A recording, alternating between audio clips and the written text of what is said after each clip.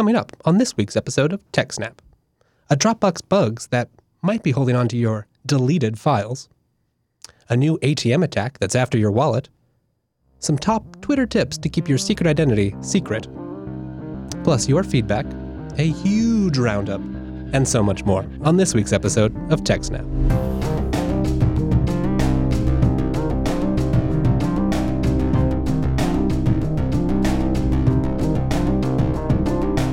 Welcome to TechSNAP, Jupiter Broadcasting's weekly systems, network, and administration podcast. This episode was live streamed on January 31st, 2017, and is brought to you by our three fine sponsors, DigitalOcean, Ting, and iX Systems. My name is Wes, and with me this week, as always, is Dan, the admin, the organizer, and the explainer. Welcome to the show, Dan. Hello, Wes. Hello, chat room. It's good to be with you again. How have you been? I've been good. We went into central PA for the weekend, went to an old logging area. Oh, that sounds beautiful. Up north of Williamsport. It was really nice, very beautiful. And so now you're here, ready to talk about the latest security news. I am. All right, let's get rolling. What have we got first? Well, the first thing we have is when you delete something, you think it's gone. But sometimes it's not gone, and sometimes it's really not gone. And sometimes it comes back. So Dropbox has fixed a bug that caused old deleted data to reappear on the site. The bug was reported by multiple support threads in the past 3 weeks and merged into one issue here. An anonymous Slashdot reader writes, in some of the complaints, users reported seeing folders they deleted in 2009 reappear on their devices overnight. After seeing mysterious folders appear in their folders, some users thought they were hacked. Last week, a Dropbox employee provided an explanation as to what happened, blaming the issue on an old bug that affected the metadata of soon-to-be-deleted folders. Instead of deleting the folders as users wanted, and regardless of metadata issues, Dropbox chose to keep those files around for years and eventually restored them due to a blunder. In its file retention policy, Dropbox says it will keep files around a maximum of 60 days after users deleted them.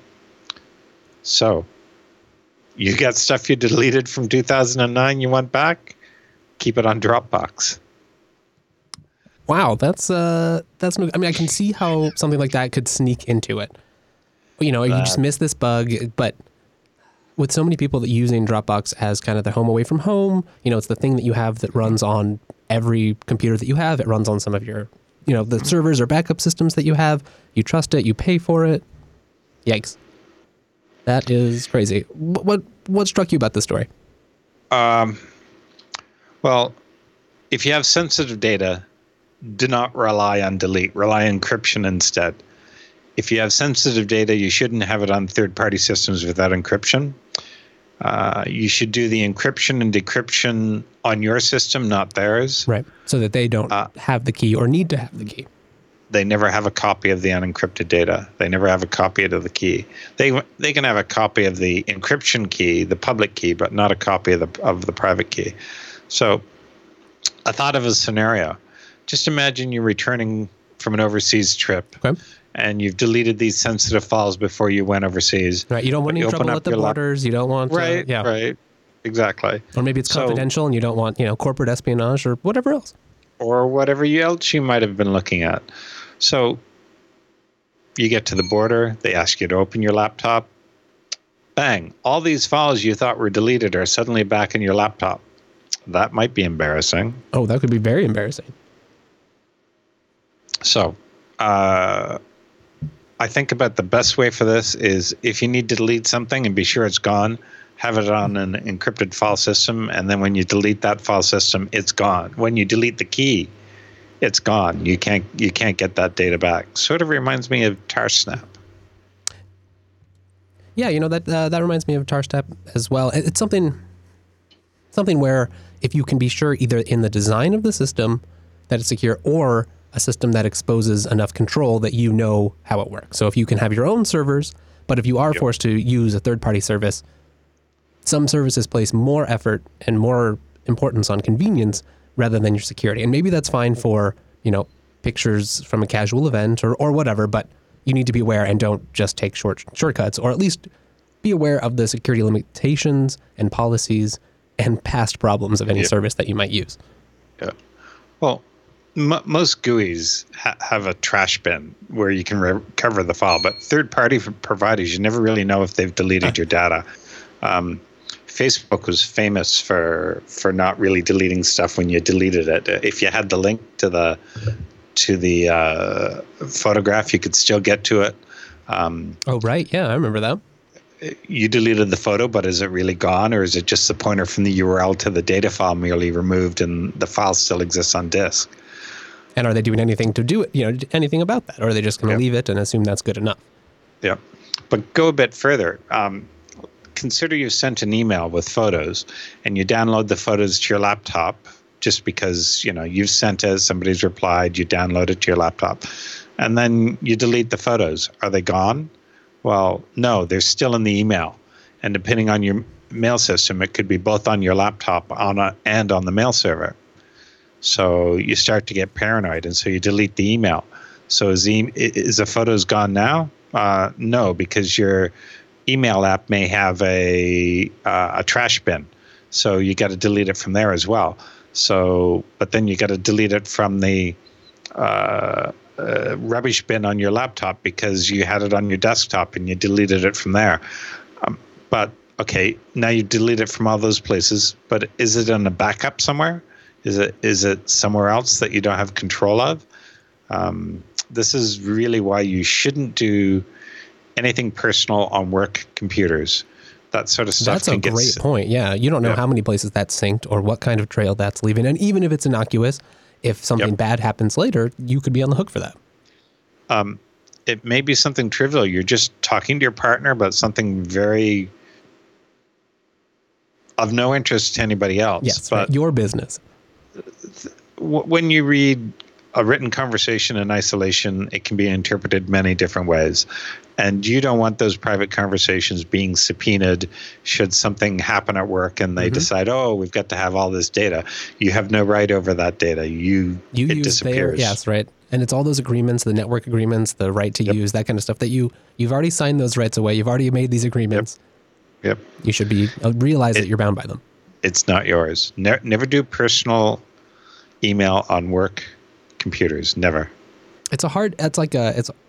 It's easy to say, it can be hard to do, but I feel like if you can set it up, especially now where, most people have a cell phone or other device that they can use for personal stuff when they need to, it can make it a little bit easier. Yep. Okay. Well, with that, I think it brings us to our first sponsor, which is DigitalOcean. DigitalOcean, they're the simple cloud hosting provider dedicated to offering the most intuitive and easiest way to spin up a cloud server. So maybe you've been put in this position, right? You're worried about your data and you know that the cloud, Dropbox, other things, these are other people's computers. With DigitalOcean, it's a computer that you control. So go check them out. Use our promo code SNAPOcean. You get a $10 credit. With that, they have droplets starting at $5 a month. So with that $10 credit, that's 2 months. Or, splurge a little. Get the $10 a month droplet. Yeah, okay, sure, you only get the one free month, but with that $10 droplet, you can do anything. You can set up your own cloud server, Nextcloud server. Maybe you just want an FTP server, or you want an SSH host you can get to from anywhere as a bastion to get to your home network. Maybe you're setting up something like Plex or Emby in the cloud. With DigitalOcean, they make it easy. They've got data centers in New York, San Francisco, Singapore, Amsterdam, London, Toronto, Frankfurt. The list just keeps growing. They have a simple, intuitive control panel. Once you've tried their control panel, you're just going to be like, why isn't everything this easy? Why can't I order food this easy? It doesn't, I get takeout. It doesn't come in 55 seconds. That's for sure. With DigitalOcean, you have a brand new VPS right that fast. Plus, they've got the simple control panel. They've got the simple API. Now they're working on even more features. If you look here, you can see deploy in seconds. They've got SSDs everywhere, simple API. They have block storage. We've talked a lot about that. Great network, 40 gigabit, right to the hypervisor. Plus, they're rolling out things like load balancing. Now you don't have to go to some giant enterprise scale cloud provider. You can use DigitalOcean, the company you trust. They make it easy, and they have monitoring. So they've got these in beta. Go sign up. Go check them out. Check out their blog. They talk about these things. You can get it there. Use our promo code. Get started. SNAPOcean. Thank you, DigitalOcean, for hosting the TechSNAP program. All right, with that, we've got our next story. What do you have for us, Dan? Well, following on from this privacy stuff, I've got an idea from this Twitter activist security guidelines. It was great. You may not be aware of how important it is to sometimes be very private and very secure in the stuff that you're doing, especially when it comes to being an activist. Sure. So if you have opinions that may be unpopular, are strong, or are speaking for the rights of others. Correct. Now, people may not, people who are not involved in this area may not think it's very important to have privacy if you're doing this, but it is. Let me start off by reading what this chap has said. But first, we've covered privacy in the internet before. We stated very clearly that using privacy tools such as Tor is not illegal, nor is it suspicious. It's no more suspicious than someone paying cash at the grocery store. It's perfectly fine to be using it, and for any agency to think that anyone using Tor is suspicious or deserves greater attention, no, they're wrong. I think that's a great point. And then the cash analogy really speaks to it, right? Like you don't. Yes, it's less trackable. Yes, there's there are implications for law enforcement or other things, but that doesn't mean that in a free society these are things that we should reasonably consider as suspicious. Yep. Tor is just another tool to get on the internet. Yeah, exactly.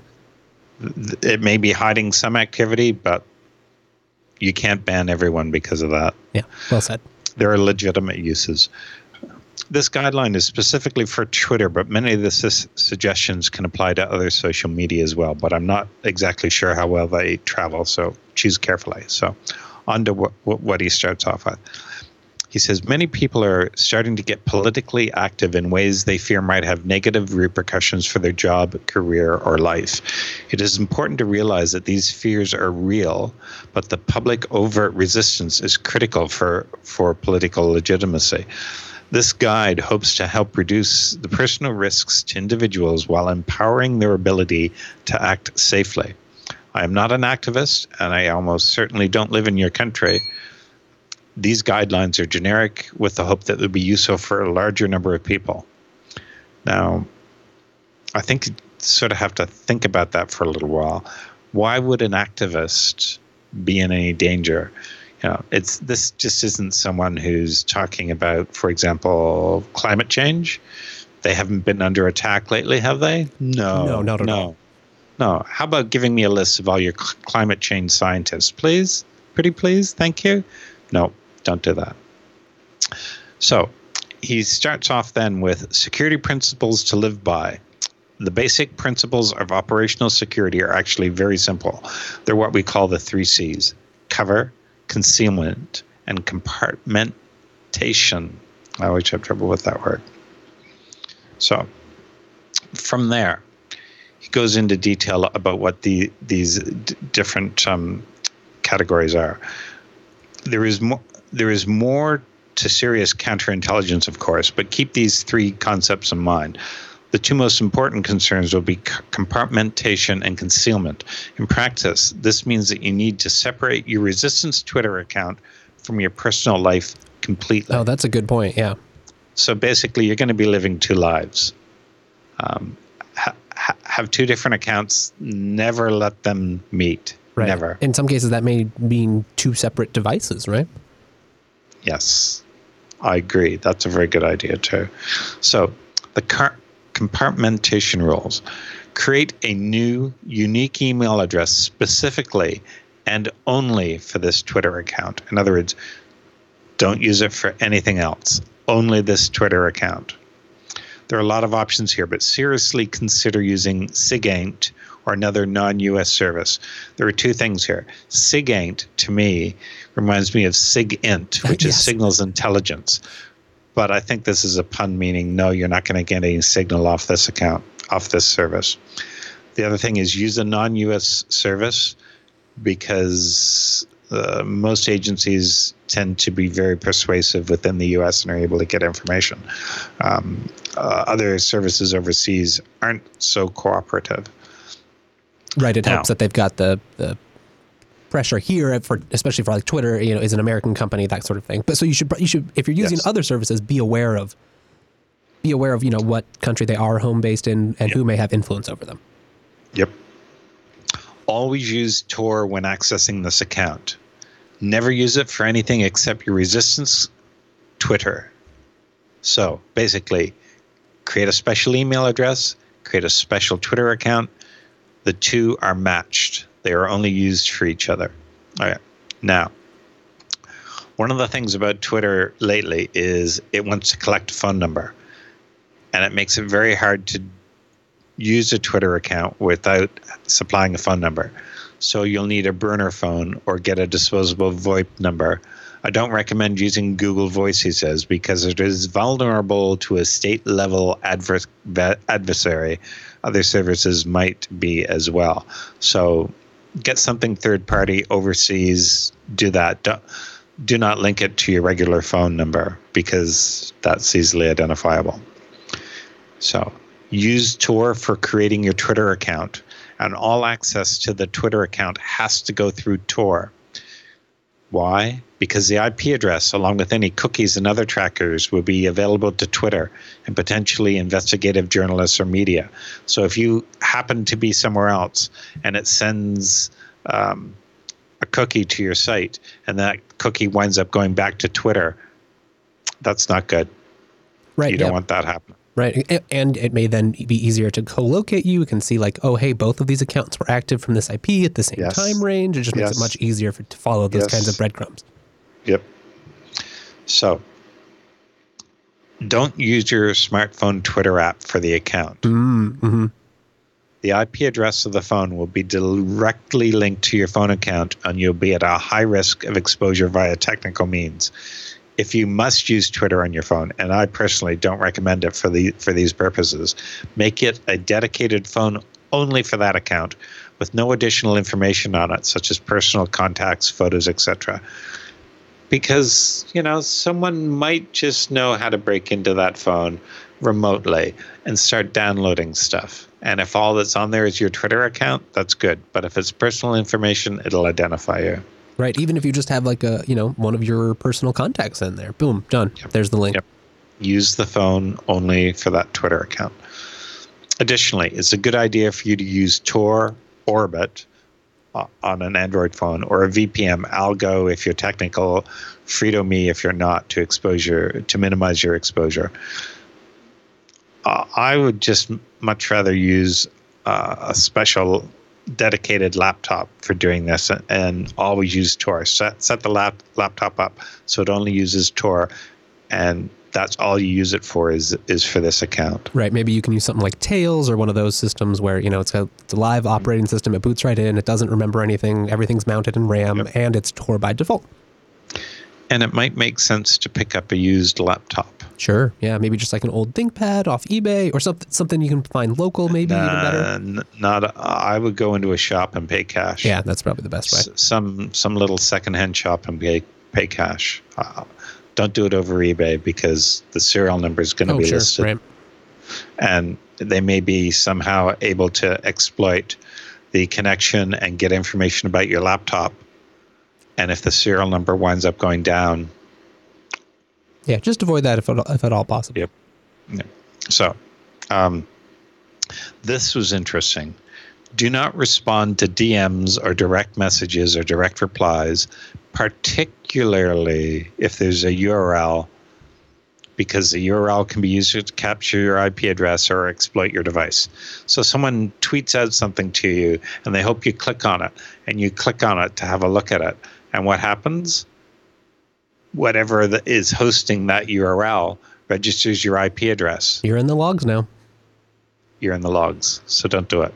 Seriously, don't click on links that are sent to you via ampersand or DM, particularly if they're behind a URL shortener, but just don't do it anyway. It's worth pointing out. Oh, go on. Go ahead. I was just saying, it seems like same reason not to mix these things, right? Like maybe even you're opening your personal email and, oh, boom, it loaded that image file embedded in your HTML email, and you're in those logs too. Yep. So he goes on to say, it is worth pointing out that all URLs on Twitter are redirected through Twitter's own t.co shortener and analytics.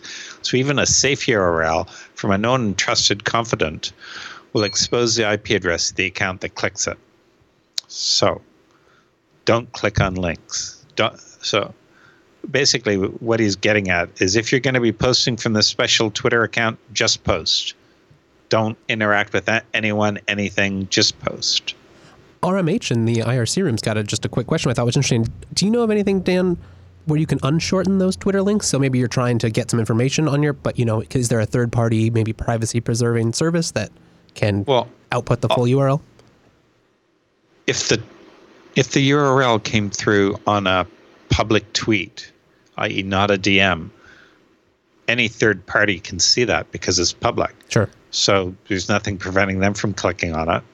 So, you could get someone else to do it, but no, you don't want to do that. Mm-hmm. And we'll get into that later. So theoretically, you could use your private account and just click on it from somewhere else, but I wouldn't do that either. Yeah, probably best to just resist. Yep. There may be a third-party tool that says, "Hey, listen, tell me what this short URL is," and it'll tell you. So long as it doesn't log anything, you're okay there. But how would you know? How would you know? Yep.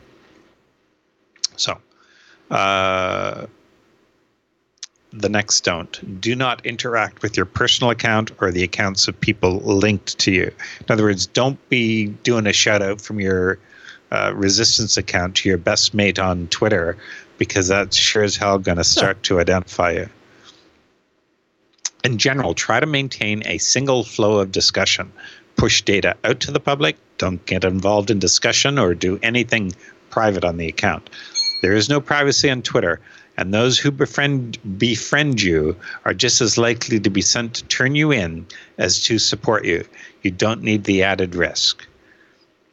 Now, I've sort of been near someone who's been persecuted over Twitter and Facebook and various other means, and I've been able to see how quickly the defenses go up and how easily it is to not trust the people that you've recently met. The people that you met before you get involved with this risky thing, those are usually the ones you can trust. But anyone new, no, you can't trust them because you don't know if they're there to pull information out of you, find out who you are, stuff like that. So this is indeed true. I've seen this firsthand, well, secondhand, seen it happen to someone else. Right, and you may betray, turns of phrase that you use or other identifying things just by getting more involved at a personal level than you would if you were doing it just to promote what you were trying to promote. Turns of phrase is a very good example. That's going to come up further down. He's going to talk about that under concealment rules. So, another don't. Do not follow your personal account. Follow no one, he says, or only generic accounts. I wouldn't follow anyone. That may give hints or clues. Follow no one. Do not tweet personal photos from your Resistance account. I would have thought that made sense. Yeah. Don't do a selfie when you're trying to be concealed. That's a hilarious idea. This includes screenshots or anything of a personal nature. If you are including a picture, crop it so that details such as the phone network or other browser tabs are not visible.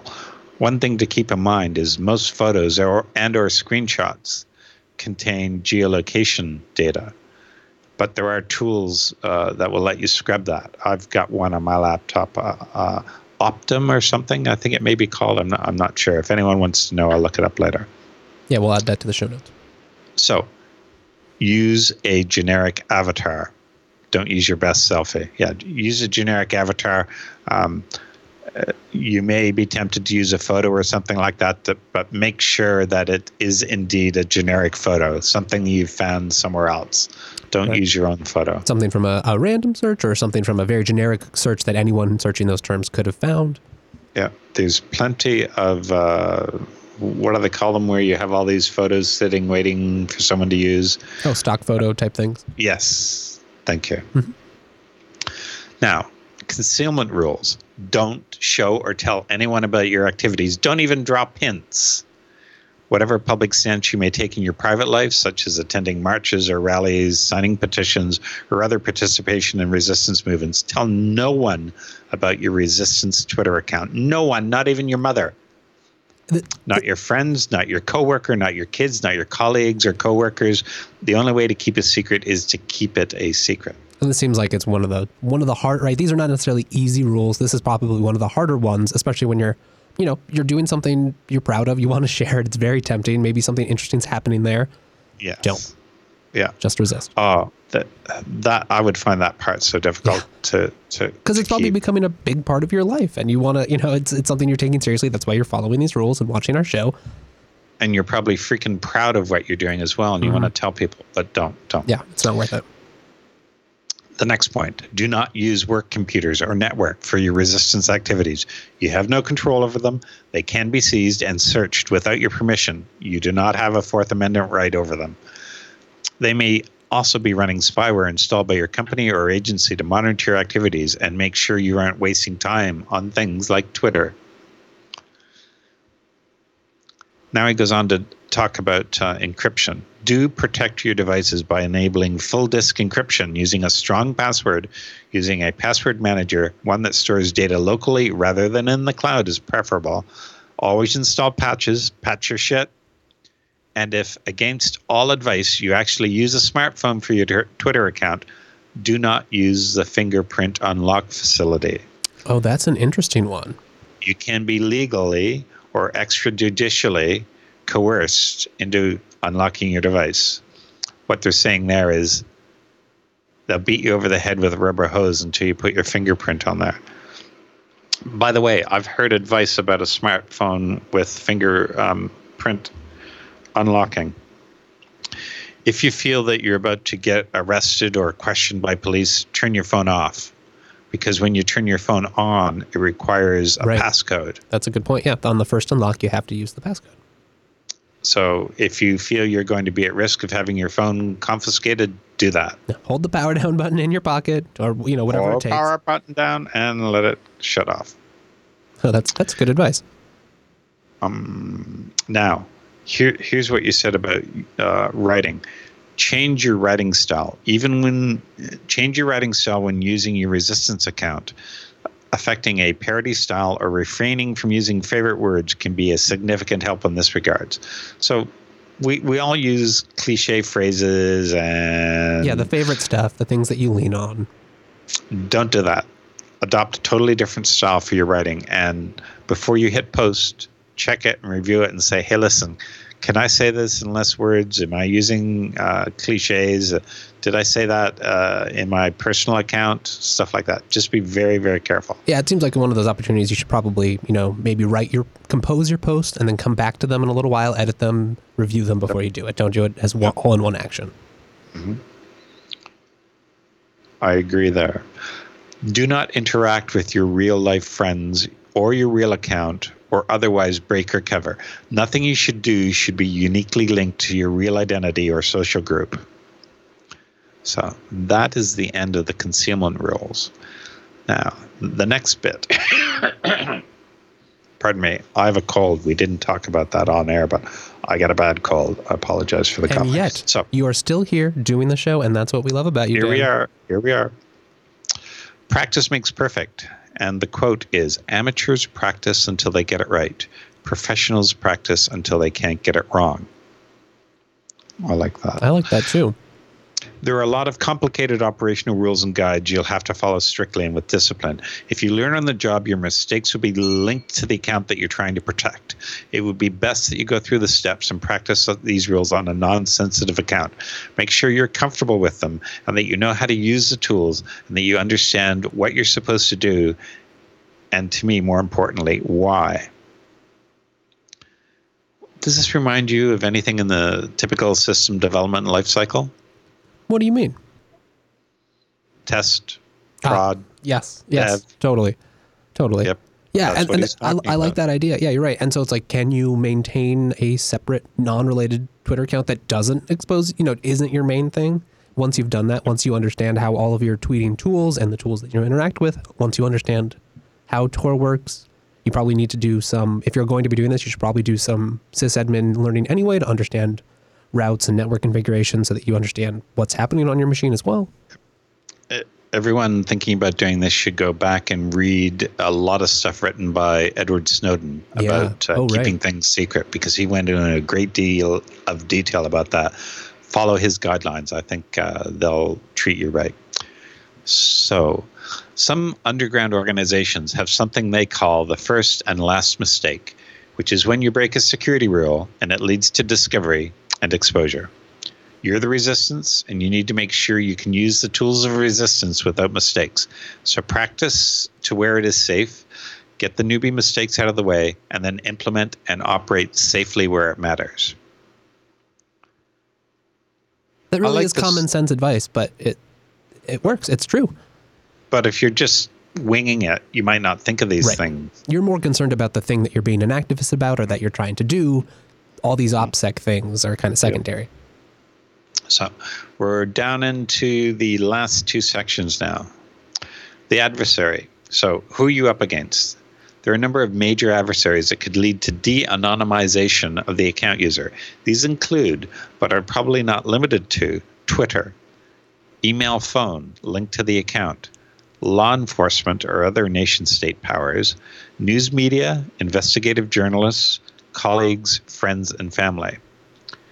So now what he talks about is the capabilities, intent, and opportunity are different for each of those groups, and they require different techniques to prevent exposure and protect yourself. Although it may seem daunting to face this much investigative power, there is now a great deal of control that you have to protect yourself. Much of it does not require a lot of hard work, although maintaining a strong security posture for prolonged periods of time will require discipline.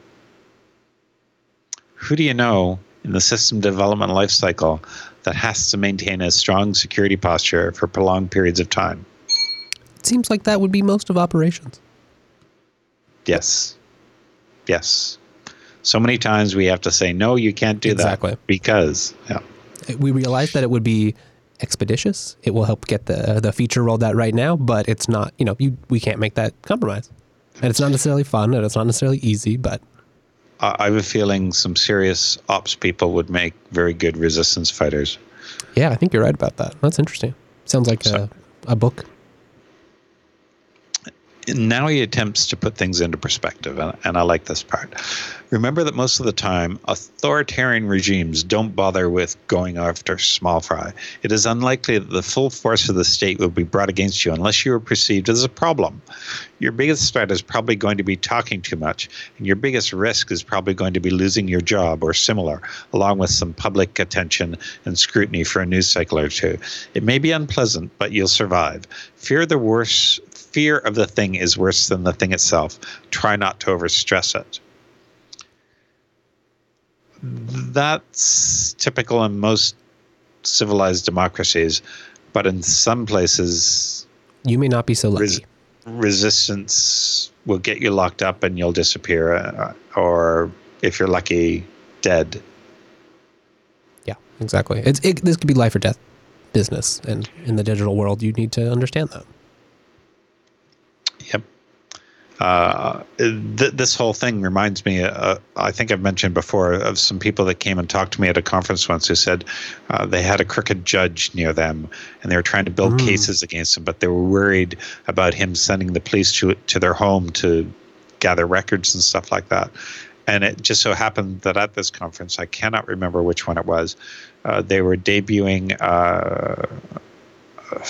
Anon OS. It might have been a ShmooCon conference, but it was a very nice it might have been either a CD or a thumb drive, but you plug it into your computer, you boot from it, everything runs off the thumb drive, never touches the hard drive. Once you power off the machine, everything's gone. It's off. Right. It doesn't store anything permanently in the machine, and it all runs from that thumb drive. And it had Tor, and it had all that stuff in it, and it was very nice little system. Yeah, that sounds perfect for this use case. Something like that, something you can, it's one component of the whole system, but you understand its boundaries, its limitations, and where it doesn't leak. Yep. And that's key, because sometimes people don't understand the precautions they need to take, but just having the thumb drive and knowing that you have to boot off it and have that special screen come up, that goes a long way to protecting novices. Right. It's enough to be like, oh, wait, this is not your normal computer. This is not what you're not signed in with your personal account. Be careful. Don't do it there. Do it here. Yeah, exactly. The last bit goes over the mental health risks. Once you have mastered and implemented the technical protections and the security procedures to protect yourself, the biggest threat you will face is yourself. Creating and maintaining a secret identity can be extremely stressful and requires developing a sort of compartmented identity, a sharded ego, a fractured self.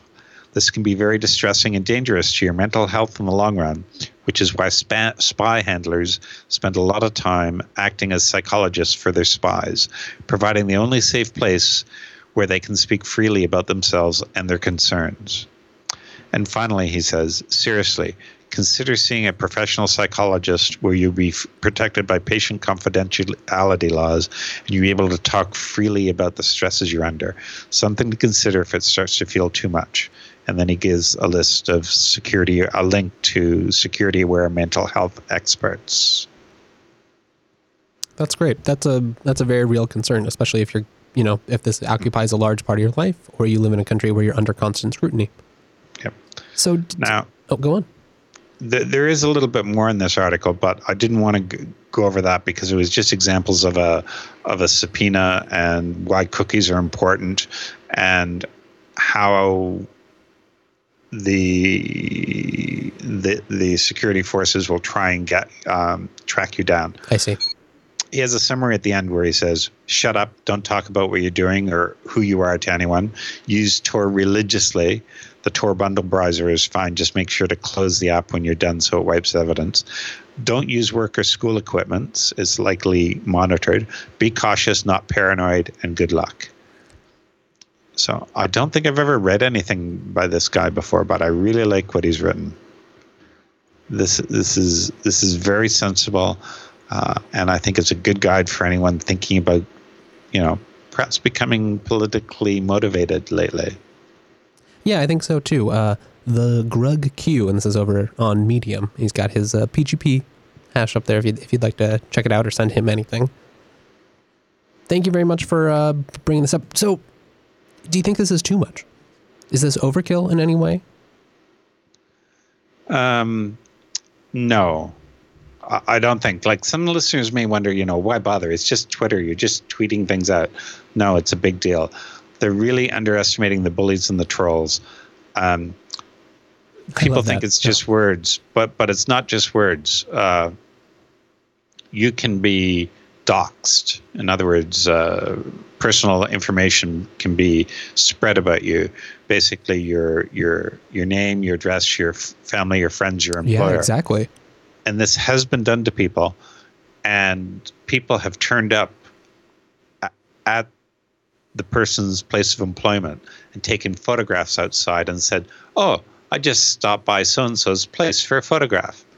And these people are known to be concealed carry individuals, and they're showing up here, and the only way anyone can interpret that is as a threat. Yes, as a threat. Yes, exactly. Basically, they send threats. They contact your employer saying, "Why are you hiring this person? This is a terrible person." They get in touch with conference organizers and say, "Really, it's a bad idea for you to be letting this person talk at your conference." Should you ever get contacted by people like that, your best defense is not to reply to them at all. Just don't acknowledge. And perhaps let the person in question know that you received it. Mm-hmm. They'll probably say, "Okay, thanks," and that's about it. But really, do not feed the trolls. Yeah, just ignore them entirely. You may want to keep a copy of it, but do not reply. Yeah, engaging them will only spur them to keep up this bad behavior. If anyone wants to look up more information about how people can be attacked on Twitter, I suggest reading up on something called Gamergate, and it will lead you to websites that have been in the news a lot lately. Yeah, I think that's a good highlight. Is just yes, for many things, it's just Twitter or whatever whatever other tool you're using. But for a lot of people, a large part of their life is on there, and it's a very quick way to communicate ideas. There's a lot that can be shared. It's tied to many things. The trails run deep. And people gang up. People gang up so it's a quickly. social activity, and there are sides, there are teams, there are, and then especially on the internet, like everything. If these people, on the internet, it's just a name or a number or an account, and so people are more mean, they're more hurtful, and it's very easy to make enemies, unfortunately. Yes, especially indeed. If you have strong opinions or are trying to fight for something. Unpopular opinions, especially. Yes, exactly. Well, do you have anything else you'd like to add on that one, Dan? No, but if you are considering being resistive, this is a good place to start. I recommend it. Yeah, I think that was a great article. All right, well, with that, let's go to our next sponsor, which is Ting. What is Ting? Ting is mobile that just makes sense. They're on a mission to make mobile make sense. How do they do that? They do that by being a no BS mobile service. It's an NVMO of Sprint and T-Mobile, so yeah, that's right. They've got CDMA and GSM. And guess what? You can start using Ting. Just go to techsnap.ting.com. You'll get a $25 service credit, or if you're going to buy from Ting, just head over to their shop. Hey, check it out right here. They've got great deals on unlocked phones or SIM cards. Hey, right there, starting from $9. Or get yourself the Alcatel One Touch Fling. Maybe you just need an extra phone. You want a backup phone when you're out on the road. $20. Come on, that's so easy. Or, yeah, go a little bit. You can splurge. They've got Android phones, or you can bring your own phone. Buy your favorite phone from the Big Apple or from Google. Bring it right over. Ting doesn't care. They encourage this. They are nerds just like us. That's why one of the things I love about Ting. Plus, it all starts at $6 a month. Then you pay just for what you use, minutes, messages, megabytes. That's it. There's no overage charges. There's no penalties. Ting understands you're an adult. Plus, they like cord cutting. They have frequent tips. Go over to their blog. They'll show you the latest way to get, maybe you don't want to pay for a cable bill every month. Ting's great with that. You want to stream it over your Ting line? That's fine. You pay for what you use. You want to tether because you're a busy professional traveling from coffee shop to coffee shop and you want to run your own VPN on your phone and then tether through that. Great. Ting supports that too. Go check out Ting. Use promo code, or you go to techsnap.ting.com. You don't even need a promo code. Just go to techsnap.ting.com. It's so easy. Unlimited devices on one plan. It's great for businesses. Excellent online support. Plus, they have apps. So you don't even have to, you don't have to call them. You can call them. I encourage you to call them. You'll find wonderful, pleasant people. They have real humans to talk to. They know how to give good support. But you don't have to, because everything on the website, they've just made it so easy, so straightforward. Go over to techsnap.ting.com and thank you, Ting, for sponsoring the TechSNAP program.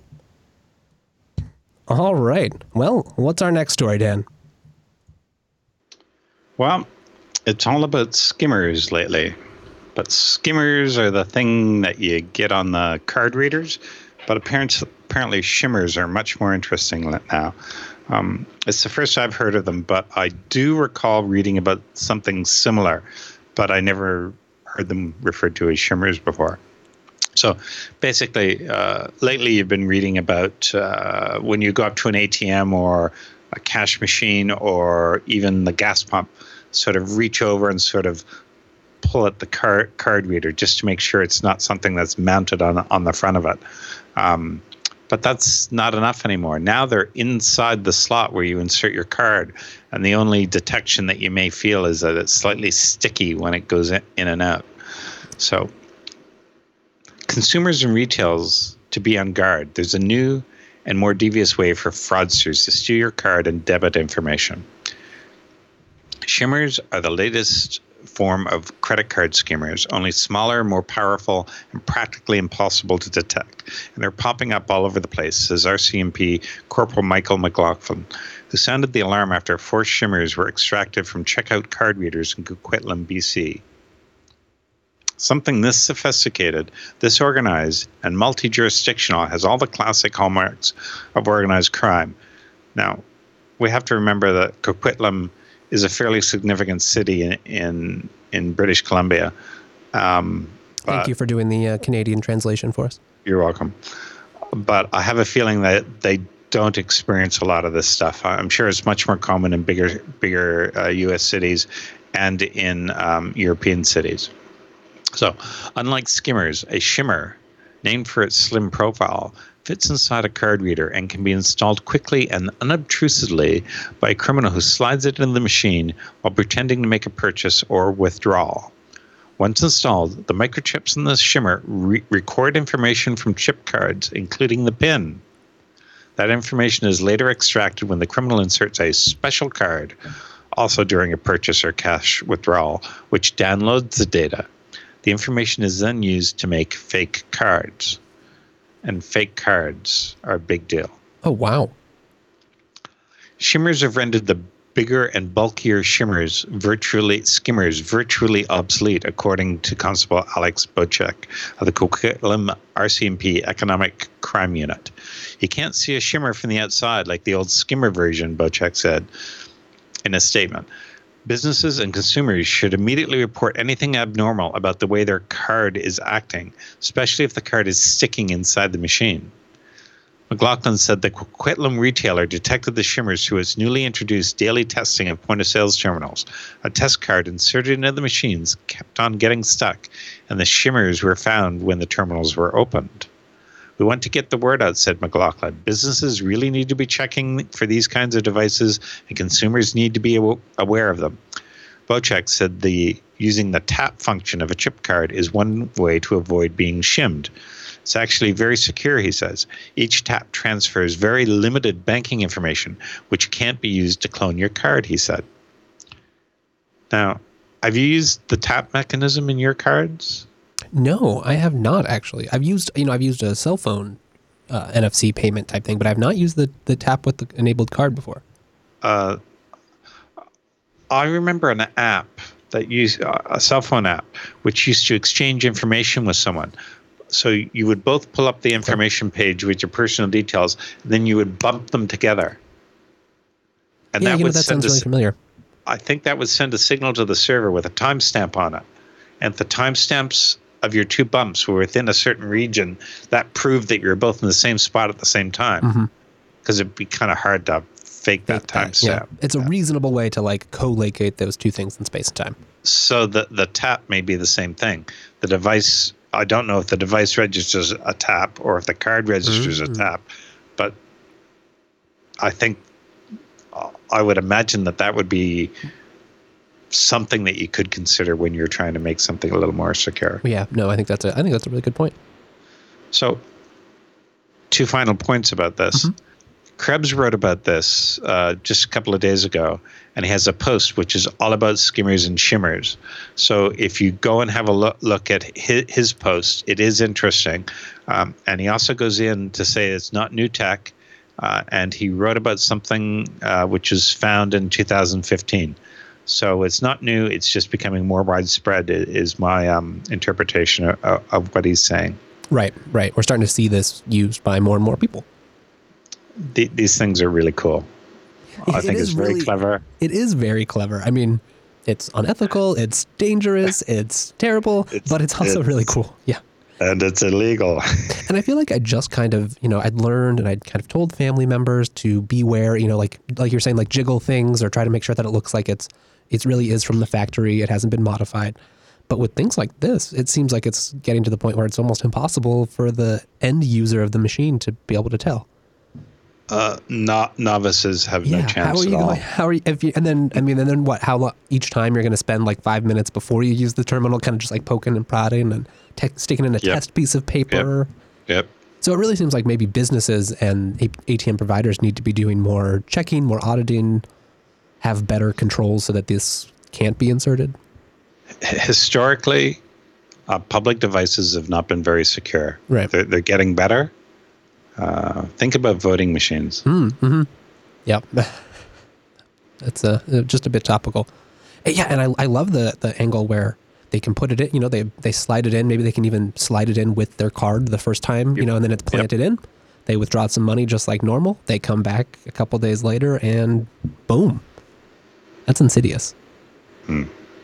Anything else you'd like to add? It's very, very clever.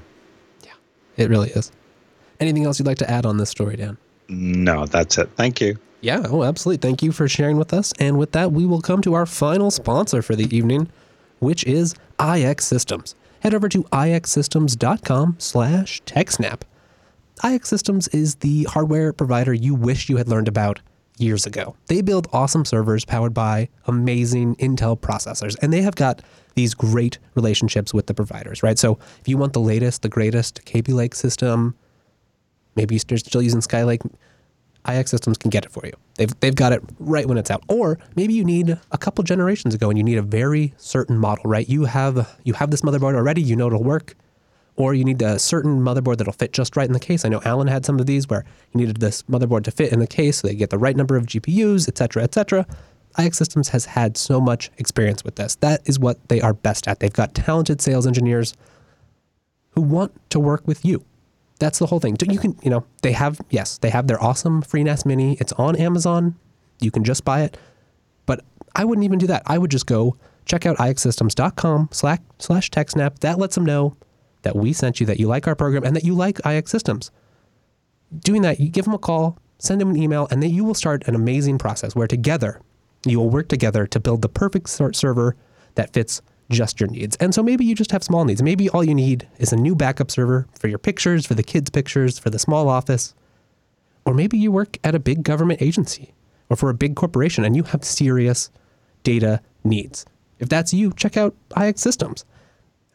I don't know about you, but I've always had my eyes on one of their true racks, a powerful, flexible, rack-scale architecture that takes the guesswork out of building large-scale data center applications. See, and so that's one of the things for iX. Don't go and just buy a server from the big box server company where you have to guess, oh, do I need a SAS expander? How many drive bays? What's the right CPU clock frequency for my workload?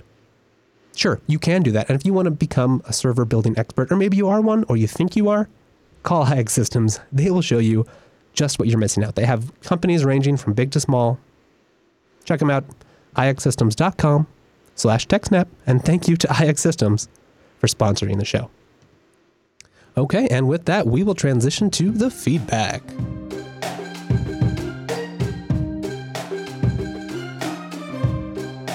And that brings us to our feedback. What have we got in the roster this week, Dan? Well, someone wrote in about my two favorite topics, FreeBSD and Bacula as a portable VM. That looks perfect for the show. Great. It is perfect for this show. So, where did I put it? There it is. So this is from Nico. Yes. Now, Nico is trying to do backups and Bacula on the cheap by using a portable VM. Now, I'm not really sure how well this is going to work for him. But I did look up some stuff just before the show, and he may be able to do it. So he says, hey, guys, trying to set up my personal backup game from manually copying. He's trying to step up his personal backup game by manually copying files or running jobs on a handful of computers. He's got 2 MacBooks and 2 Win PCs. And since I just heard Dan is the backup man, here I go. He's setting up a VM to run and learn in the process FreeBSD. Good choice. I'll set the VM files to live on an external 2 terabyte drive with the intention that I'll spin it up to run backups, no matter where I'm running it from. So I guess he wants to be able to carry the external drive with him and have his VM on there, and it'll do the backups onto there. So he could then just start it from any computer, start the VM, plug in the external hard drive, and he'd be ready to go. Go to one computer, back it up, go to the next one, back that one up. So he's currently using VMware Workstation, which he has running on both his Windows 10 PCs, because he doesn't have any servers at home at the moment. Okay. If ever does, it'd be easy enough to copy his VM into it. Anyway, he's seeking some guidance and feedback on his approach. Number 1, would it be better to run the VM OS on one of my PCs, which have SSDs, and present the external drive directly to the VM for the actual backup files. I think what you should do is do something like that. Have the VM running in a fixed location all the time, and have it reach out to the other systems and pull the data in. Otherwise, it's not your client-server approach. I'm really not sure how you're going to have a Bacula FD on each box and back it up that way. Bacula is more of a push solution than it is a pull solution. So it's not going to. I don't think it's going to work with your single external hard drive going from machine to machine. Huh. Yeah, no, that's kind of interesting. That it's an interesting approach to try to make work, and I can see why it seems very convenient. But you're right that if you're using Bacula like that, there's some considerations. Yep. So number 2, he goes on to, the VM wouldn't be on 24/7, but would be on at least a few times a week, enough to let backups start and finish.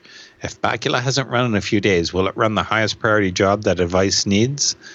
Fullbacks are on Sunday. If Bacula was off, would it run? Yeah. Yes, it would run. Basically, it expires the old jobs, and the new job will be a full, even if it was supposed to run on Sunday and didn't run today.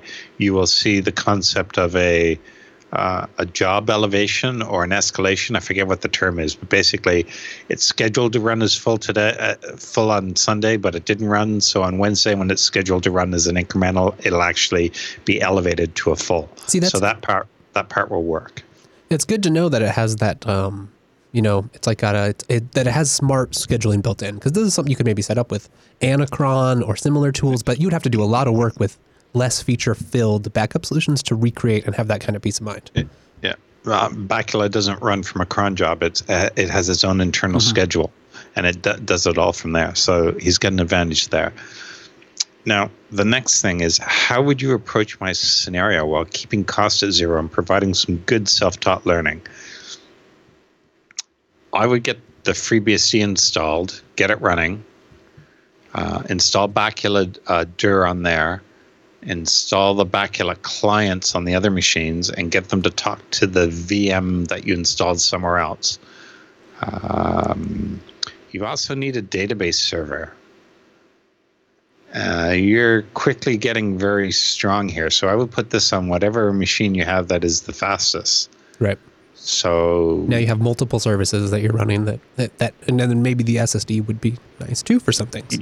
Yes, I'd put it on the SSD, definitely. Don't put this on spinning. So for the architecture, what is the database used for? And obviously I assume you would recommend Postgres. Yeah, yes, I would. The database is what Bacula uses for a catalog. And the catalog is a list of what was backed up from what computer, where it is now, some checksums, some file size information, and permissions, I think. Okay. So everything it needs in order to restore it, and make sure that the file it restored was the file that it originally backed up. But he wouldn't need to plan necessarily for anything like the space he might need for the actual backups. It's mostly more metadata, I guess is what I'm asking. It's metadata, but if you have a few large files, the metadata is going to be relatively small. Mm-hmm. But if you have thousands and thousands of small files, your metadata is going to be relatively big. That can balloon pretty quick. The metadata for each file is more or less a constant. Okay. So it scales with the number of files that you're backing up. That is excellent operational knowledge. Now, I'm not sure how I would go about this. I would try and get a dedicated machine. I would install the VM on the fastest box you have, and I did read that there is a way to make an external 2 terabyte, well, any external hard drive available to your VM. I don't know how well it works, but I would be interested in you trying it out and getting back to us and letting us know how that works. Yeah, no, that's it does seem like that could work, but you're doing a little bit of fighting against the nature of your of your tool maybe, or you need to do a certain amount of bootstrapping and you need to get a good workflow down so that you know where's your home base, make sure everything can talk to your database server and everything else. And then once you've got that done, then you get all the wins of Bacula and you can plug things in and just make sure you're on your schedule and it'll work. Start with backing up your host first, right? And then add the other ones. He didn't say, but I think everything's on one network. So that will help, except the fact that most stuff in a VM winds up being on a separate subnet, doesn't it? Depending on how you do it, and it depends on what virtual machine thing you use. So it may have its own layer of NAT involved, or if you can, obviously just get it bridged onto your own network. That'll make it the easiest case. Yes, don't do NAT for that if you can avoid it, because the clients have to call into the right. So then you're trying to do port forward. Oh God, just don't. All right. Any other tips? It does seem like there's a lot of learning here to do. There's a lot of architecture kind of, and maybe doing some tests to make sure it's going to work. But I think once he's done that, I think it is a good path for learning and that there's a lot to learn here. And once you've made all of this work, you will definitely understand how Bacula works, how to install. Yeah, right. There will be a lot learned. Exactly. Well said. All right. On to our next piece of feedback from Gary. Bank security or lack of? What's this one about? Well, I was kind of surprised when I read this. He starts off by saying, when I log into my bank, I put in my user account number, and on the next page, confirm a recognized photograph and a sentence, and then on the final page, put in a 5-digit PIN number. There isn't any dongle or any other security measures. So I know that a previous bank used to do that. They used to have it set up so that you would enter in your account number, then you'd be shown a photograph that you selected when you originally registered your account, and there'd be a phrase under it. Yes, I've seen that as well. That would help.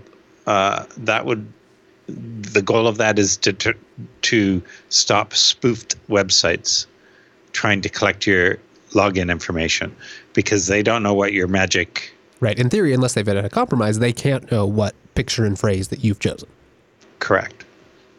So his concern is the password. The password is only 5 digits. So he's wondering how easy is it to break through that. I think that's what he's getting at.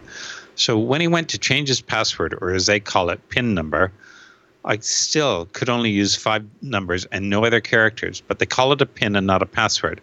I'm not very happy about that. It's a large bank here in England called Santander. Now, Santander is also around here, not just in England. I'm sure it's the same bank. I can't imagine it's 2 separate banks. He goes on. How worried should I be, or is this similar to when I used the option to encrypt my home dictionary when I set up my Ubuntu laptop? It unlocks using only my 8-digit login password, but the system prompted me to make a note of a 32-character long passphrase that would be required presumably if I put the drive in another machine. Is this to do with the login keychain system? Is the bank doing something similar? The bad guys still only need to guess 5 numbers, don't they? I hope you get what I trying to say, and I hope you can make these things clearer to me. If you walk up to an ATM, usually you only get 4 digits to enter. So if you've got the card and everything, you can enter those 4 digits. So conceivably, the website is more secure with 5 digits, but then you can easily brute force a password on the web. So unless Santander has some sort of brute force detection and stops these attempts, then they're going to get broken into. But I'm sure they would have something like that. I can't imagine that they wouldn't have something to detect that. Oh, look, this account has been tried 15 times in the past second.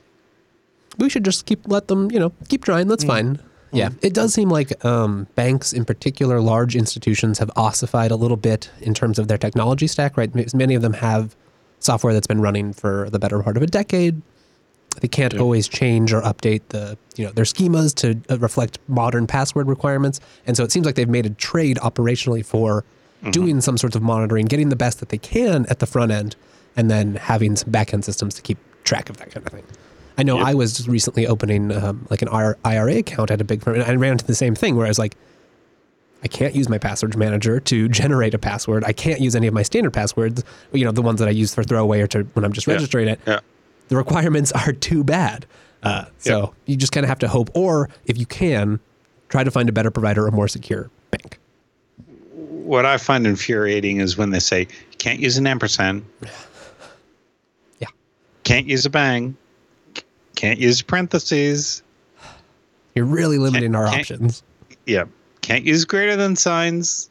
And it always makes me wonder, like, do you just have, when you were developing this, did you just not understand how to do escaping, or you were too lazy or too much of in a rush, or you just don't have those requirements? I have a function called HTMLify. Nice. Just to URI encode whatever. Yep. Oh, nice. Yep. That seems very handy. And it just sends it all out and it's done. And it also makes hyperlinks out of HTML, HTTP, and HTTPS stuff. So that's super handy. Sends it all out there. Huh. So I hope you're good. I tried to look this up and find any information about it, not specifically your bank, but just the concept in general.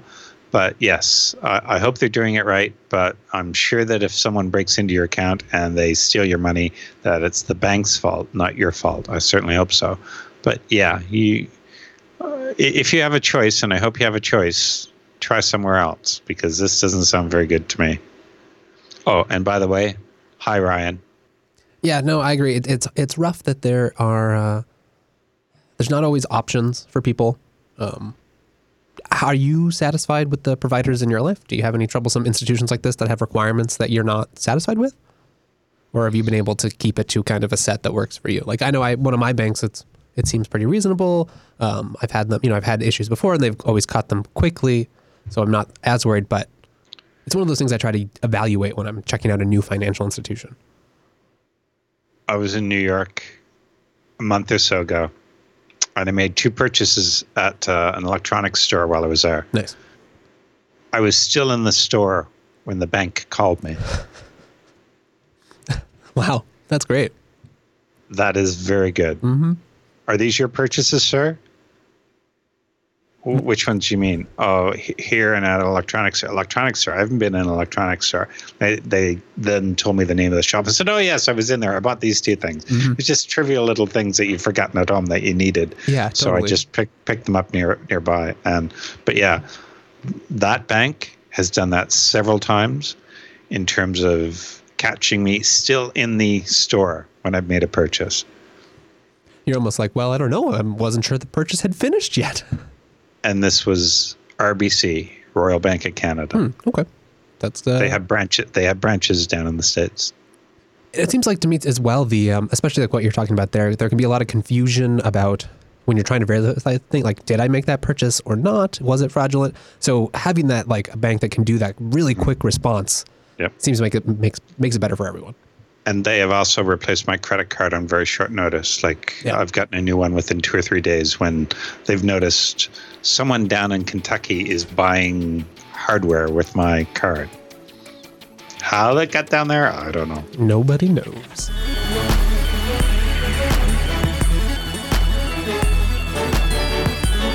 And that brings us to our Rockin' Roundup. What's our first story, Dan? Our first story is about a hotel ransomed by hackers as guests were locked out of their rooms. Oh my, that sounds terrible. And as a hotel guest, I would be quite frustrated. Tell us more. Well, it's the old crypto locker, or we're going to ransom your computer off by encrypting all the files and you can't do anything with it. So apparently someone clicked on the wrong thing and their computer systems got compromised. And while the guests could get out of their rooms easily, they could not get back in because it was all key card readers. So the attack, which coincided with the opening weekend of the winter season, was allegedly so massive that it even shut down all hotel computers, including the reservation system and the cash desk. So after they paid 1,500 euros, they got it all back. But this would be interesting. Imagine all your 100 and how many guests was it? 180, something like that. 180 rooms. No, I wouldn't know what to do. No, and that's one of those things. Like key cards are very convenient things, but I've had this thought about like the apartment building I live in, or past apartment buildings, where if something goes wrong, or even like a power outage, there's a lot of times where it's like, well, suddenly my only way of navigating through this building is done. What do I do? Yep. What's my backup plan? And like the building has those plans, and obviously they did as well, except not a great one. But a tiny little glitch in this, and what are you going to do? Well, how you have to either pay money, or you have better trained staff, or contractors that you can call in to help you. But that's none of those are good options. Or don't let everybody write to everything. Yes, right. Do you have a flashlight just inside your front door? I don't know that I do. Yeah, actually, no. I have one. I have one on the counter somewhere, so it is ready. I should put it right by the door, though. That's a great idea. Yeah. So I've got the keys on a shelf, like a key rack above the shelf, and then just below it, just inside there, is a flashlight. Okay. Oh, I like that. That's a good idea. Okay. Well, anything else to add on this first one? No, I just find it very interesting that they're changing back to old-fashioned locks with keys. Really? Wow, that is that's quite a big change. But it gives you a lot more. It gives you a lot more actual local control. And if you don't have the in-house expertise to manage these big complex systems, then maybe it is a better choice to go back to the simple old school. Mm-hmm. Our computers kept crashing, so we got typewriters. But hey, if it works. Okay, next up, what do we got? ShmooCon videos. If you've never heard of ShmooCon, I've been to 2 of their conferences, and they are very good. It's in Washington, D.C., or somewhere in that area. And it's always about this time of year, and their videos are out. The conference was 2 weeks ago, on the 15th. Yeah, it's about 2 weeks ago. So they have 41 videos up here, and I would recommend going in and watching them all. Just put them on in the background, much like you do at TechSNAP podcasts, and just listen to them, because you will probably learn something very interesting. Yeah, it looks like they got some interesting stuff in here. UTF-0, secure hardware design, DIY mass production, and Amazon Prime. Like that's interesting stuff. For 35 years of cyber war, the squirrels are winning. I will definitely do that, and I'm always looking for more talks to have in the background. That kind of like good mix of technical stuff where sometimes it's exactly what you want, and you sit there and you listen for a half hour solidly, or you're working on something else, or you're updating SSL on your servers, and you need something a little bit more interesting in the background. Have you watched any of these ones? No, I haven't. I only just found this yesterday, but I've been to, like I said, 2 of these conferences, and some of the more interesting ones were lock picking. That was very interesting, learning how to pick locks. Oh, yeah, that's interesting. That's fascinating stuff. Okay. And these talks vary from 20 minutes to 2 hours, I think. So you should be able to get through it in a week or 2. There's something for everyone. Indeed. Okay, and then on to our next topic. What is this? This is an interesting Google SRE. So it's their Site Reliability Engineering document. This actually came up at work today. Someone pasted this into one of the work channels. And I think what they've done is they've gathered all the knowledge of all their SREs, which are site reliability engineers. So those are the people that are responsible for making sure that the systems are running. These are the people that get paged in the middle of the night, and they do everything they can not to be paged. I know a couple of these people that are either still current or are former SREs, and they're very clever people. They know a lot, and they're certainly beyond my capabilities. Yeah, I think that's something I've always found interesting about that is it sounds like from hearing insider reports, the way Google runs now really does depend on having these excellent SREs, and they kind of form this this hybrid where they are, they focus on site reliability, operational health, and that thing, but they're also very skilled. They end up learning a lot about the products. They have development skills. They are tasked to challenge, solve problems at scale, improve the tool sets that are cross-cutting concerns across the whole organization. So it's really neat to have a whole book of their top tips, best practices, the operational knowledge kind of distilled for you. Yes. I'm sure that a lot of people are going to be reading this. It's not going to impinge on Google's territory, this stuff, but it'll certainly help a lot of other organizations up their game. Exactly. Okay, up next, booted up in 1993, this server still runs, but not for much longer. Time is running out on a system that never had an unplanned downtime. Wow, 1993. Yep. Geeks are always sort of mixed about bragging about uptime. On one hand, your uptime means it's very reliable, it's not gone down accidentally, but on the other hand, have you patched it? Yeah, exactly. Are you running the latest software? Have you patched your S? And lately, we've had to do a lot of patching. And there's this old, old style kind of admin stuff where, yeah, well, we configured it all, but we don't ever have to reboot it. So why would we have enabled the service at boot? Or, if you're not rebooting it, you might not know that even on an unplanned failure, does it come back up? Yep. Michael Lucas once told me that all services must start at boot time. If they're not, and you have to go in manually, you're going to get stuck in the middle of the night going in and fixing something. But this machine is very impressive in terms of the length of time that it's been running and the fact that it's a system from 1993 still running. Not the fact that it's still up. Just running at all. But still running from back then. I think it's very impressive. They held a contest in 2010, and they learned of other older systems, but this is the one that won back then, and it's still the winner now. So tell us more. What is this server doing, or system, or whatever? Well, it's a fault-tolerant system, and it never shut down on its own because of a fault it couldn't handle. Wow. But they don't have a maintenance contract. They buy parts from a third-party vendor, but they say that Stratus, the manufacturer, probably still has parts for it in stock. Even though the system has a character-driven interface similar to an old green screen system, nice. The users like the reliability of it, and the screens are actually pretty simple. I don't think they actually go into any detail of what it is, but Great Lakes Works is now part of United Steel Corp after a deal completed in 2015, and there's a plan to upgrade the system in April of this year, and at that point the Stratus will be retired. They're not quite sure what they're going to do with it afterwards. Maybe you'll see it on a state auction site near you. Get a little piece of history. I cannot imagine the power consumption required there. Gosh, yes. That's the unfortunate part. It's like I've had some of those old systems that I've come across or friends had, and it's like, well, I could plug it in. It still works, but do I want to try to support it?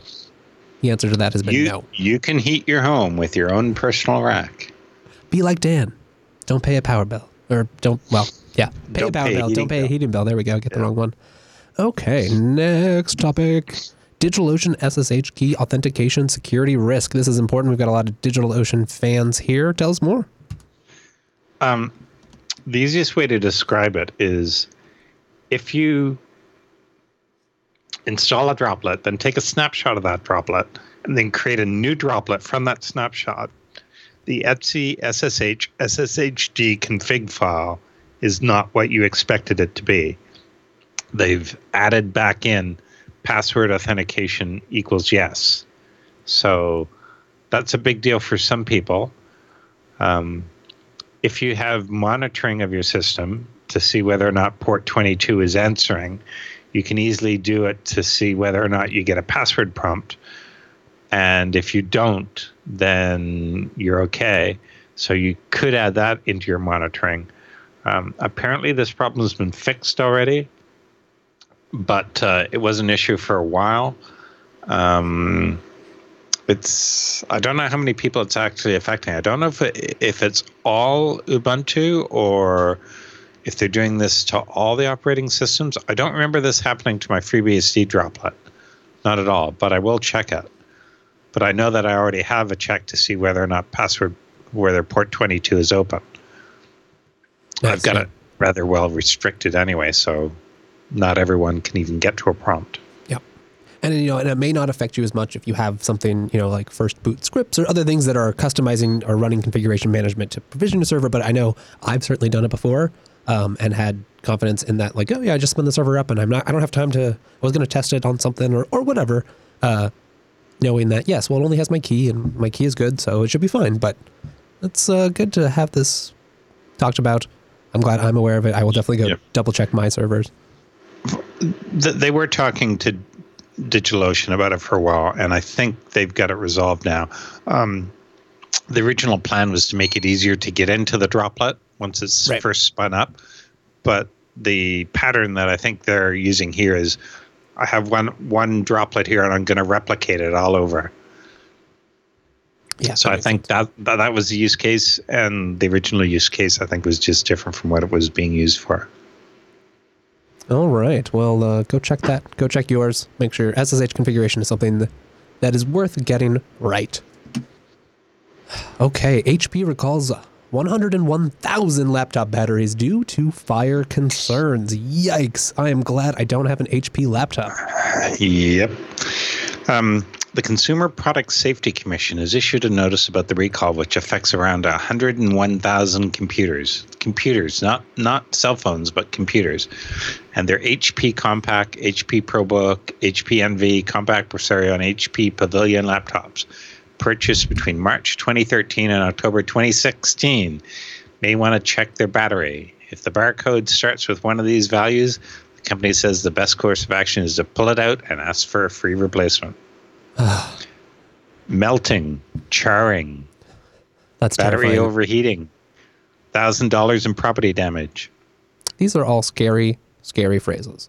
I mean, batteries are serious technology. There's a lot of confined metals and other such dangerous chemicals. We've seen a lot of like the Samsung stuff. It's hard technology to get right. So I guess in one sense, it's not really surprising. And it does sound like they're doing the good thing of, giving you free replacements, etc. Yep. So that's good to see, but watch out. I think some of my family just got a new HP laptop. So, but you said this was, it's no longer the case. It was affected certain years, right? Oh yeah. Okay. March 2013 through October 2016. Yeah. So anything you bought in the past, anything you bought in the past month or so should be okay. Oh no, those are purchase dates. Yeah. Okay. I think they're okay now. Perfect. All right. Well, now we've got a Krebs story, a shakeup in Russia's top cybercrime unit. Yep. So this is a case of the police, the police being arrested, in effect. So basically, someone in a top cybercrime unit was arrested during a meeting and taken out of the building with a bag over his head. He's been charged with treason, which basically keeps all the details of the charges and the court case secret. So we may not see from this person ever again. And this is one of the top people within Kaspersky Lab, which is a big deal. That is a big deal. Yeah, absolutely. That's a big deal. So it'll be interesting to see where this goes. Russia is an interesting place these days, and clearly there's a lot of connections behind the scenes that maybe we don't get the full story on here. So we'll have to check back in with Krebs on this later. Yeah, I'm sure there's a lot of things going on that we don't know about in this story. Okay, so for an entirely different twist, now we've got something about hardening Windows 10 with zero-day exploit mitigations under the microscope. Windows 10 is not something we always talk about, or when we do, we kind of talk about the how is Windows getting exploited. So this is a nice twist on that. I'll give you the overview. The author was looking at a vulnerability, something that he had recently been investigating. I got a cough. Back to this. Let's start again. So the author was looking at this vulnerability, but then he realized that someone else was writing about the exact same thing. So he quit the idea of doing a write-up. But when the fix actually came out, he looked at the fix and said, "Oh, that's not exactly what I was going to write about. So let's look at it again." And he went in and he found that these pointer verifications were exactly the hardening mitigations OS are put in place. but that they can still be quite easily bypassed, bringing back the usage of the read-write primitive. Now, he goes into a lot of detail of code that I did not bother to try and analyze or figure out what he was doing, but he goes into a lot of detail of how this works and how he's able to basically bypass the mitigations that have been put in place. So it's time to go back and do a little more work. Yikes. But that's good. It's actually a very interesting post. I did not know that much kind of about this level of Windows 10 kernel security features. And as it's closed source, it can be harder to research. So this is this guy's obviously an expert, has done a lot of work here. So it's a good read. It is. It's very interesting. Okay, next up, we've got IT issues and Delta. Oh, actually, I heard about this and I had some friends impacted by this. Tell us more. How badly were they affected by this? Just one flight, spent the night in the airport? And I think they ended up canceling and using an entirely other airline to get home. So not a good day for Delta. So they had to cancel about 150 flights. And they expect even more to be canceled. But the IT department is working to rectify the situation, they tweeted. This is on Sunday. So domestic flights were grounded on Sunday evening due to automation issues. So that was only domestic. It didn't affect any international flights, and flights in the air were unaffected. So to me, that sounds like it was ticketing and reservations, or it may have been even the ability to refer to that information at the gate, stuff like that.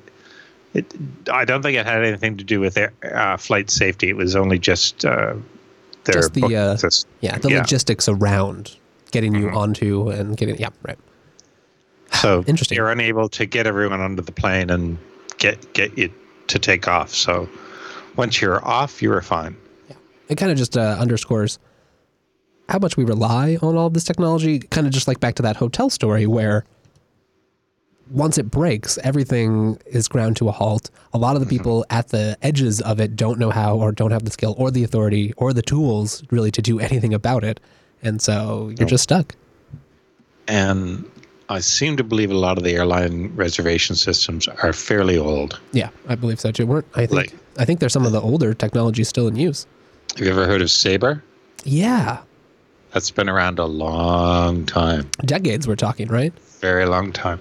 I think Alan once mentioned that part of the number that you used to write on the ticket back in the old days was actually disk sector or disk block references. So you're getting an actual, it's not even a primary key. This is actually the physical location of the blocks on the disk. Wow. On the disk. I think Alan was talking about that back in the old days. Wow. All right. That's crazy. I think the ticketing and reservation systems and even flight management is very complicated. Yes. So I don't blame them for not rewriting. No, I don't either, right? And it's like a lot of systems that all kind of have to interconnect, they talk to each other, work across airlines, across airports. Time zones, countries. Time zones. Yep. I do not envy that. I don't want to write that software. I don't want to rewrite that software. All right. Well, talking about disks, here's a story where a police department loses years worth of evidence in another ransomware incident. Now, from what I understand, this is a very small police department. The local town has about 4,300 people. So we're not talking about a huge city police location. So apparently someone clicked on an email and it took over the whole system. I think it was something called Locky, which is ransomware, and the crooks asked for $4,000, and they decided to just wipe the data server and reinstall everything. However, their backups were no good because they had been overwritten with the encrypted stuff, so they had no backups. From my reading of this, is they had no backups. They had no backups. And the first rule of backups is you always have a backup when you're writing a new backup. Right. You don't overwrite your old backup in place. Don't have just one copy. Yeah, no, if you have one copy, you have basically 0 copies? Especially if you overwrite the previous backup. Yeah. All you're doing there is mirroring. Yeah, right, exactly. Yeah, exactly. It's more for availability than any kind of actual data retention. So I think this made the news because it was a police station. If this had been a small business or something, I don't think anyone would have picked it up. Right. Yeah. Boy, that Locky is a really cute name for an evil little thing. Yep. Well, I'm glad they're monetizing their evil ways. Yeah, right. It's the engine of capitalism at work. Yeah. Okay. Next up in the roundup, what do we got? Well, this was something I'd never heard of. Secure HTTP without HTTPS. I'd never heard of this project before, but apparently it had been going on for a while, and it had been crowdsourced for the funding to do it. And finally, someone decided to look at it, and they found that it's no good. They did a review, they released the review, and now it's no longer available. You can't buy it, you can't find it, it's just not there. So I don't know whether this was malice or just lack of experience, but encryption is hard to do, and it's hard to do right. So if you're doing it on the fly and not really knowing what you're doing, you wind up here where it's really not going to work. Yeah. And then you're in a position where you've put in, maybe a lot of work and you end up with a result that doesn't really do anything or, isn't safe enough to be used productively for applications. I like the Schneier quote at the top here. Anyone from the most clueless amateur to the best cryptographer can create an algorithm that he himself can't break. Yep. Well said as always. That's an interesting... Yep. So is this just kind of trying to target people who didn't want to have to deal with all the overhead of SSL, TLS, the maintenance, the certs? It's an interesting idea for a project, but perhaps a bad one. Backups are useless, restores are priceless. Yeah, that is also very true. Yep. Okay, well, on that topic, our final story in the roundup, we've got an update from Backblaze. I'm very pleased to see one of my hard drives in here. Oh, and they've got an ad for us. Thanks, Backblaze. So one of your hard drives, huh? Which one? Yeah. Can you scroll down to the stats one? Yeah, right there. The Toshiba one. First Toshiba listed. I have at least a dozen, maybe 20 of those drives. Look at the error rate. 0. Mind you, they only have 46. Right. It's not quite the same significant sample size as but the average age is almost 4 years. 44 months. So that was the first the DTO1 ACA 300. Okay, got it. I have several of those hard drives, and I also have the 5 terabyte version of that drive. That's almost exclusively what I have in here. Not the 5 terabyte that they have listed down there, but if you look down there, those drives are nearly 2 years old, and they also have a 0 rate. Oh yeah, look at that! Wow. But I mean, but the drive days, it's only 4,000 drive days. If you get into the bigger volumes, right? Once you've got millions of days or whatever. Yeah. Once you've got millions of days, you've got a 2.6%. And then 800,000 days, but that is still very good. The HGST seem to be very good drives. And so for anyone who doesn't know, Backblaze has recorded and saved daily hard drive statistics from the drives in their data centers since April 2013. And so they've kind of been publishing every now and again, I think maybe even at regular intervals, they have one of these update articles and show you, hey, this is what we use. It's neat because it gives you an eye, and most of us, I do not have access to this number of disks from diverse providers running in daily use. I would have no way to compile this data set. So it's really neat that they're willing to share and talk about. And sometimes there's criticisms of their analysis. There's, criticisms of the conclusions that people draw from it. But the more data, the better. Yeah, some of the drives here, they have nearly 35,000 of that drive. Wow. And in other cases, they have less than 100, less than 50 of my version of the drive. But still, they've had no drive failures. There are some, all of the items with less than 100 drives have had no drive failures. Anything with less than 200 drives, no drive failures. Oh, no, sorry. The Seagate had 184, and they've had 7 drive failures. So anything less than 100 drives had no drive failures. So it's not very. It's a small sample. Yes, it is. That is definitely a small sample, but reassuring for you, nonetheless. Yes, it is. Anything else stand out in this article for you? The average failure rate down at the bottom right corner, just under 2%. So 2% of drives over last year. Oh no, that's only the past 3 months. Okay. Yep. Interesting. Yeah. Okay. So this is 10/1/2016. So October 2016 through the end of 2016. Yeah. Okay. So they had about a 2% failure rate there. That's interesting. Yeah. Okay. Out of 6 million drive days, yeah, 72,000 drives. That's not bad. That seems pretty reasonable, especially when you consider these actual spinning drives.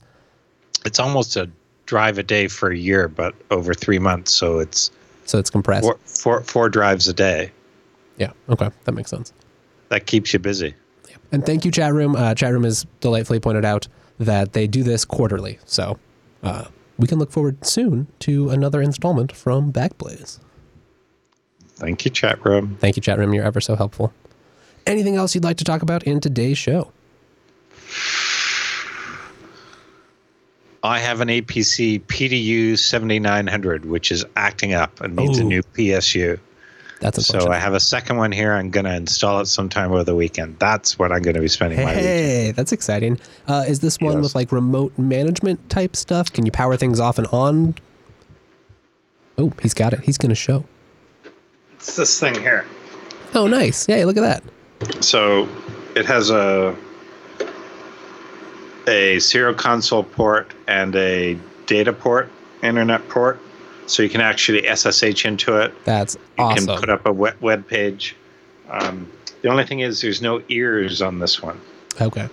So that's a pain in the ass. That is a pain, so, yeah. I have to take the old one out, take the ears off that, use this one. Put it on there, then put it back in the rack and all that.